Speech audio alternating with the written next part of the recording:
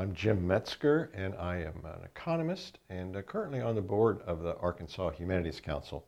I've lived in Little Rock for more than 30 years now, moved here from Arizona, and before that spent a lot of time in the Midwest and on the East Coast. So I moved around a little bit.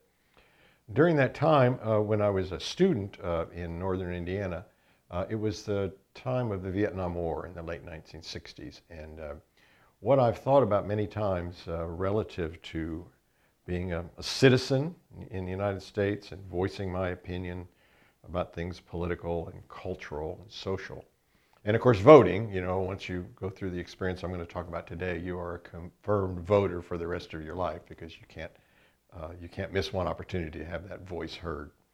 But I noticed less targeted protest around key issues like the Vietnam War currently in our society, and I've thought about it and wondered why my experience was somehow maybe different than the experience that young people are having today. I notice, of course, protests that occurred, for example, right after the recent election in many cities across the country. People marched one day. But when the Vietnam War was going on in the late 1960s and early 70s, student protest was ongoing on many, many campuses throughout the country.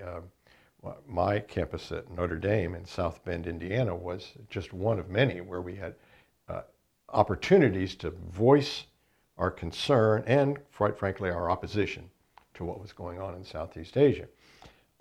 The reason I'm talking about that today or now is that a particular episode occurred just about 50 years ago to the day of when we're doing this interview.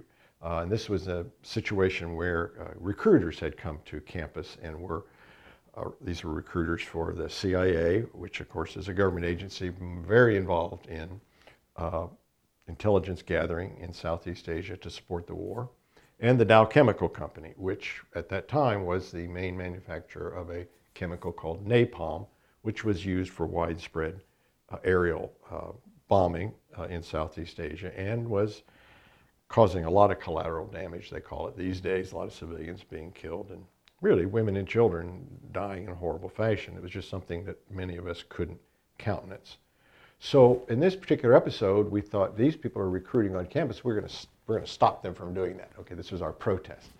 Well, some of us hadn't taken seriously the fact that the university president, at that time, Father Theodore Hesburgh, had issued a very careful statement about how we're only going to allow certain kinds of protests to occur on a campus. Other campuses had some fairly, I don't know if I would necessarily call them violent, but disruptive demonstrations and protests, furniture being broken and things being thrown out windows, et cetera, and offices being taken over. Okay, I don't think anybody was actually killed in those episodes, but you could, I guess, say that was a violent form of demonstration. All we were trying to do was block a doorway to say, you can't do that kind of recruiting for that kind of activity at this time of war on our campus.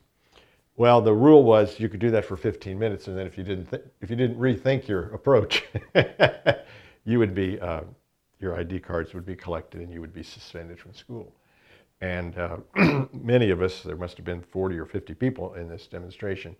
Many of us, I don't think, took that all too seriously. We just thought, oh, sure, that's what they're saying. Well, in fact, 10 of us did give up our ID cards and 10 of us were suspended or expelled from the university because of that activity. A lot of rethinking occurred after that in terms of the expulsions, and eventually the 10 students were summarily suspended but not expelled, so allowed to go back. And I did, in fact, graduate from Notre Dame 1971. But also what happened on the other side was a tremendous, I guess, period of reconsidering what the university's function should be. They're there to serve students, educate students, but also what is the role of a university in the larger society? Does their acquiescence in the activities of people like Dow Chemical Company or the CIA, does that present some kind of support for the broader public will, the broader, I guess you would say, policy decisions of the country. Does that mean that we support the war because we allow this sort of thing to happen? Is this being done knowingly, or is this just being done as a byproduct of trying to serve student interests? So we were able to generate, I think, a lot of rethinking about the university itself, but also about the politics of the country at that time, about the stance of the public toward the war, and how we communicate that opposition that we had to our representatives and to the government. Subsequent to that, that occurred in, as I said, the fall of 1969. Subsequent to that, of course, there was a March on Washington in May of 1970.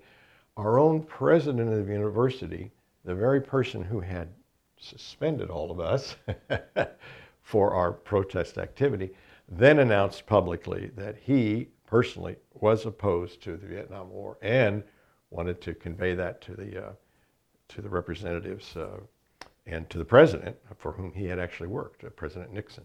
So there were a lot of fractures in society at that time, and maybe the protests that we were able to mount in the fall of '69 had in some small way, the effect of causing some people who were trying to decide what to do and what should be the right role for a university, and are we on the right path with our foreign policy and with our military action, to reconsider those positions in between election years. So because we don't always get a chance to vote every time an issue like this comes up. So I think protest has a way of bringing those issues to the foreground when we don't have a conventional way of doing that, like the ballot box.